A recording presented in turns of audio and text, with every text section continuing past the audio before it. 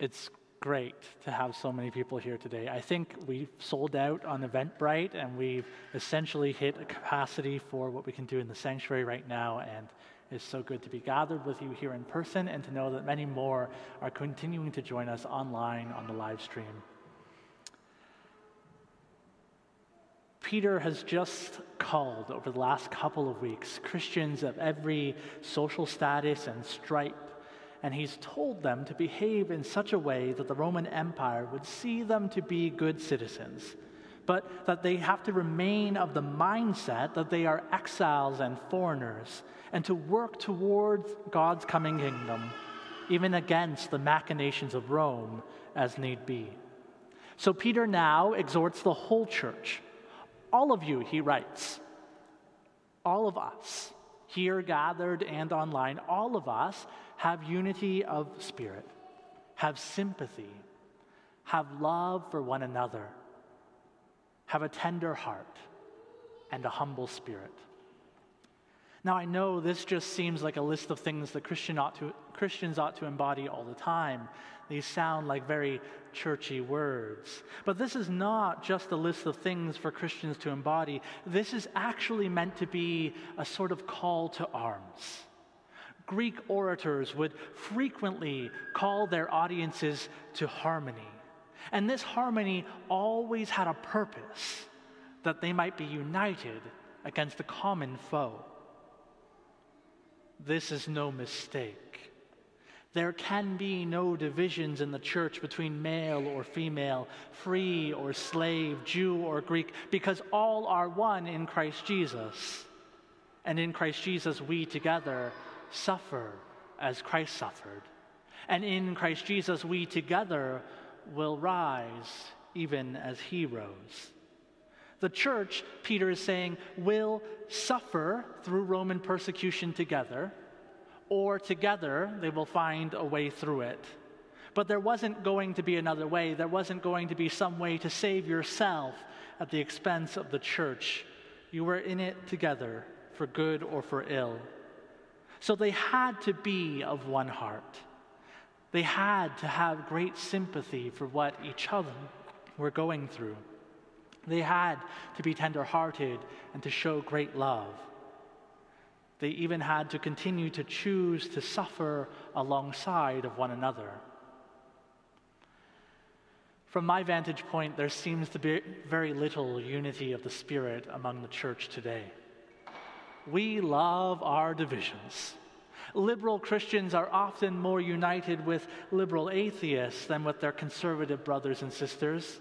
And of course, the same is true the other way around. Presbyterians are keen to get along with other Reformed types, and far less so our Catholic siblings. Married Christians seem to have little time to enfold and to love well the single folk in the church. And those who are single perhaps neglect the ways that they have gifts to offer to families and to couples in our community. The list of divisions is, it seems, never ending. But we found the time for them because we stopped being exiles a long, long time ago. We found home in the world, and we took up the divisions which the world offered to us. We even offered a couple of our own to throw into the mix. And we became quite comfortable with the assumption that now no enemy could assail us. No suffering could truly befall us. And so now, instead of suffering alongside each other, instead of doing that hard work, now we could become the cause of each other's suffering. As I sat with this text this week, over and over again, the stories of churches across Canada being vandalized and even being burnt to the ground came to mind. Since June 21st, 10 churches have been destroyed or seriously damaged by fire in Canada. And in so many ways, 1 Peter speaks to these very instances and challenges us both in how we understand them and how we respond to them. These fires, first and foremost to me, present evidence for why it is still so important for Christians to seek that unity of the Spirit with one another. Because the divisions that we believe are so plain, they're just so obvious to us who've been in the church for a long time. They're not so plain to others. And they will not protect us from the suffering which is brought to all Christians.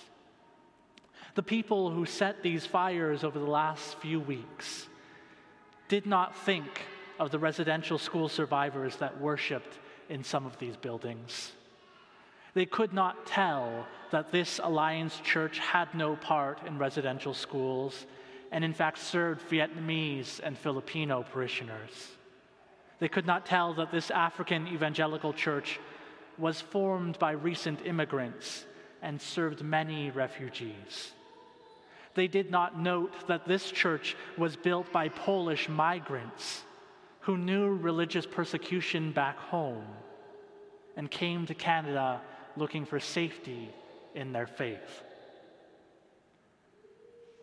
I think from these last few weeks, it's clear that those differences which we hold so dear, the distinctions with which we identify ourselves and bar any true unity from being known, are not enough to protect us from suffering with one another. We bear the name of Christ together, and Peter knew that that was enough. That any sin committed by any Christian would be an excuse to persecute the whole church. There would be no safety in identity, in political persuasion, in status. Christians would suffer alongside one another, one way or the other. Now, let's not be mistaken. These recent acts of vandalism and destruction against churches at least has the appearance of suffering for having done evil as the church. People used God's name in vain and in evil work which deprived children of their homes, stripped them of their culture, neglected their basic needs, and saw many of them at their end in unmarked graves, without the last dignity of being returned to their families and their peoples. As Peter wrote in the previous chapter, if you endure when you are beaten for doing wrong, what credit is that? And as we heard at the end of today's reading, it is better to suffer for doing good, if suffering should be God's will, than to suffer for doing evil. Christians of indigenous, Vietnamese, African, and many other churches are enduring suffering for the evil done by others who are also of Christ. There is little distinction in the world's eyes, and so the evil done by others is repaid as evil done to them. This is why we must have unity of the Spirit, because we will still find ourselves suffering together no matter what walls we may think that we've built for ourselves. Evil will continue to be repaid to us all. This is why it took a week for the Prime Minister to denounce the burning of churches, because this evil for evil is the way the world has always worked. It took a week for the Prime Minister to denounce the burning of churches. And if a mosque was burned after an extremist terror attack, I imagine that it would have been a swifter response. Perhaps we are becoming again more exiles than citizens here, and that is very good news for the church. This is also why the former principal secretary to the Prime Minister tweeted about these church burnings that, quote, they may be understandable. It may be understandable because repaying evil for evil, abuse for abuse is familiar, and it seems to be fair. It seems to be fair that the scales would now be leveled again. The trouble is, as Peter well knows, that we are incapable of balancing those scales. As he previously reminded us, even Jesus did not return abuse, because he entrusted himself to the one who judges justly. I hope you know this, but we are not the ones who judge justly. We judge quite unjustly, and the innocent are harmed by our judgments. We judge to favor ourselves at all times, even when we are in the wrong. And we judge at times to the point of cruelty because it is actually vengeance which we seek far more than justice. These are the judgments of our world, and that they require that those who exercise them commit evil themselves. So rather than getting caught in this spiral of repaying evil for evil and then receiving payment of evil for the evil which we have wrought, and on throughout generations and for all eternity, Peter calls us to be the ones who break this cycle. Do not repay evil for evil. Repay with a blessing. Repay with a blessing. Receiving evil and giving goodness. Be Christ in your lives, for in the same way Christ received all sorts of evil and in return prayed for those who scorned him and blessed the very ones who led him to the cross. How might those whose parishes have been destroyed in a fit of vengeful anger, a cruel and crude action seeking justice, repay this evil instead with a blessing? What, I wonder, would we do if it was our homes or indeed our church? It is a hard truth that no amount of destroyed churches can balance the scales of the harms done to Indigenous communities by residential schools. And while some leaders in our country have cried, "Burn it all down," others, including many Indigenous leaders, have named that this evil is not done in solidarity with them. Because there is no correcting the harm of residential schools. There will be no balancing of the scales until all things are reconciled, when there will be no more death or mourning or crying or pain, for the old order of things will have passed away. So Peter quotes Psalm 34, which reminds us that the eyes of the Lord are on the righteous and his ears are open to their prayers, but his face is against those who do evil, a consolation for the righteous and a warning for those who are unjust, that God does not allow evil to go unnoticed, and that one day he will finally judge. Somebody asked me about these recent events, the ongoing numbering of unmarked graves of the great many children lost in residential schools, and this newfound propensity toward burning churches. And they wondered, how might we make it clear that we join in the mourning of Indigenous communities? How might we perhaps even spare our church from being one of the targets in these days? My answer is simply Peter's answer. We will keep our tongues from evil and our lips from speaking deceit. We will turn away from evil and do good. We will seek peace and pursue it. Now, who will harm us if we are eager to do what is good?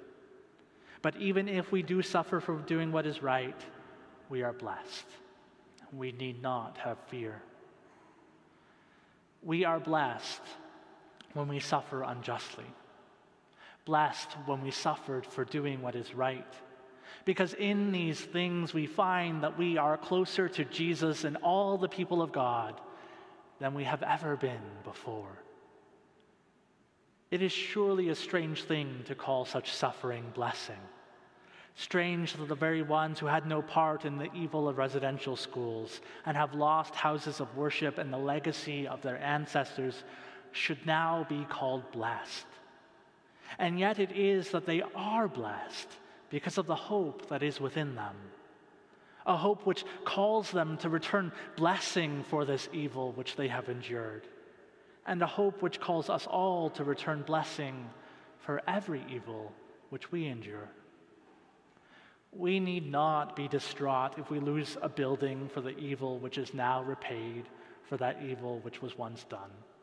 Nor need we be dismayed if we suffer in spite of our ongoing repentance, our genuine pursuit of righteousness, because our hope is not in buildings made of many stones. Our hope is not in a beautiful sanctuary or in lovely stained glass windows. Our hope is in Jesus Christ as Lord. And if it is God's will that we should suffer, let us suffer for doing good. If then we suffer for doing good, if we are able to persist in long suffering in the pursuit of our living hope, which is Christ, then Peter says we ought to be prepared to give a reason for that hope. Notice the order of events here. We suffer, and we suffer even for doing good. Our hope is in God's coming kingdom, and it buoys us through these dangers. And perhaps, after all of that, perhaps then people ask us, what keeps us going? And then we share our hope with them, gently and respectfully. It is when our hope means enough that it allows us to endure, and to endure with a blessing for those around us, that our hope becomes meaningful enough, important enough for us to share with others. Our work of sharing the gospel first follows our work of embodying the gospel, of participating in Christ's work, of dying and rising, of receiving suffering and giving blessings and life. Suffering, it seems, is unavoidable. And if it cannot be avoided in this world, if even youth faint and are weary, even the young fall exhausted, if even the good suffer ill and even the righteous perish, then let us weary ourselves in the cause of justice. Let us fall exhausted in works of mercy. Let us suffer ill for doing good, and let us perish as beloved children of God. If we must endure all these things, let us do so working blessing into this world, trusting that we will be raised to blessing in Christ and find that God has set all things right in a kingdom which we will at last call home. In the name of God, Father, Son, and Holy Spirit, amen. Would you pray with me?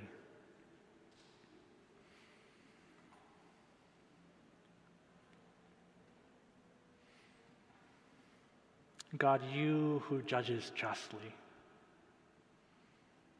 we confess that we don't really have the patience to see that day of justice, that we sympathize with those who lash out seeking justice for themselves and for their neighbors, but in so doing bring evil on many innocent people.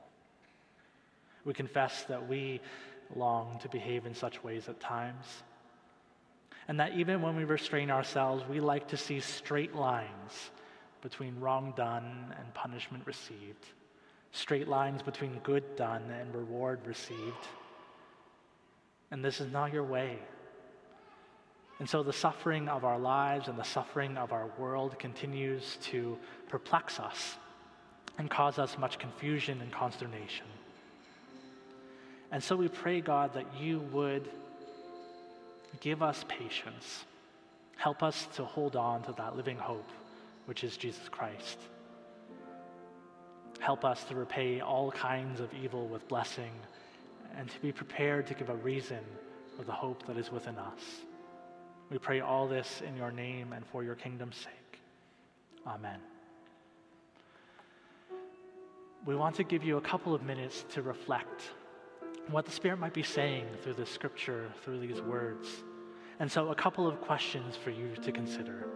The first is, what situation have you been repaying evil for evil in? And how might you begin to repay with a blessing?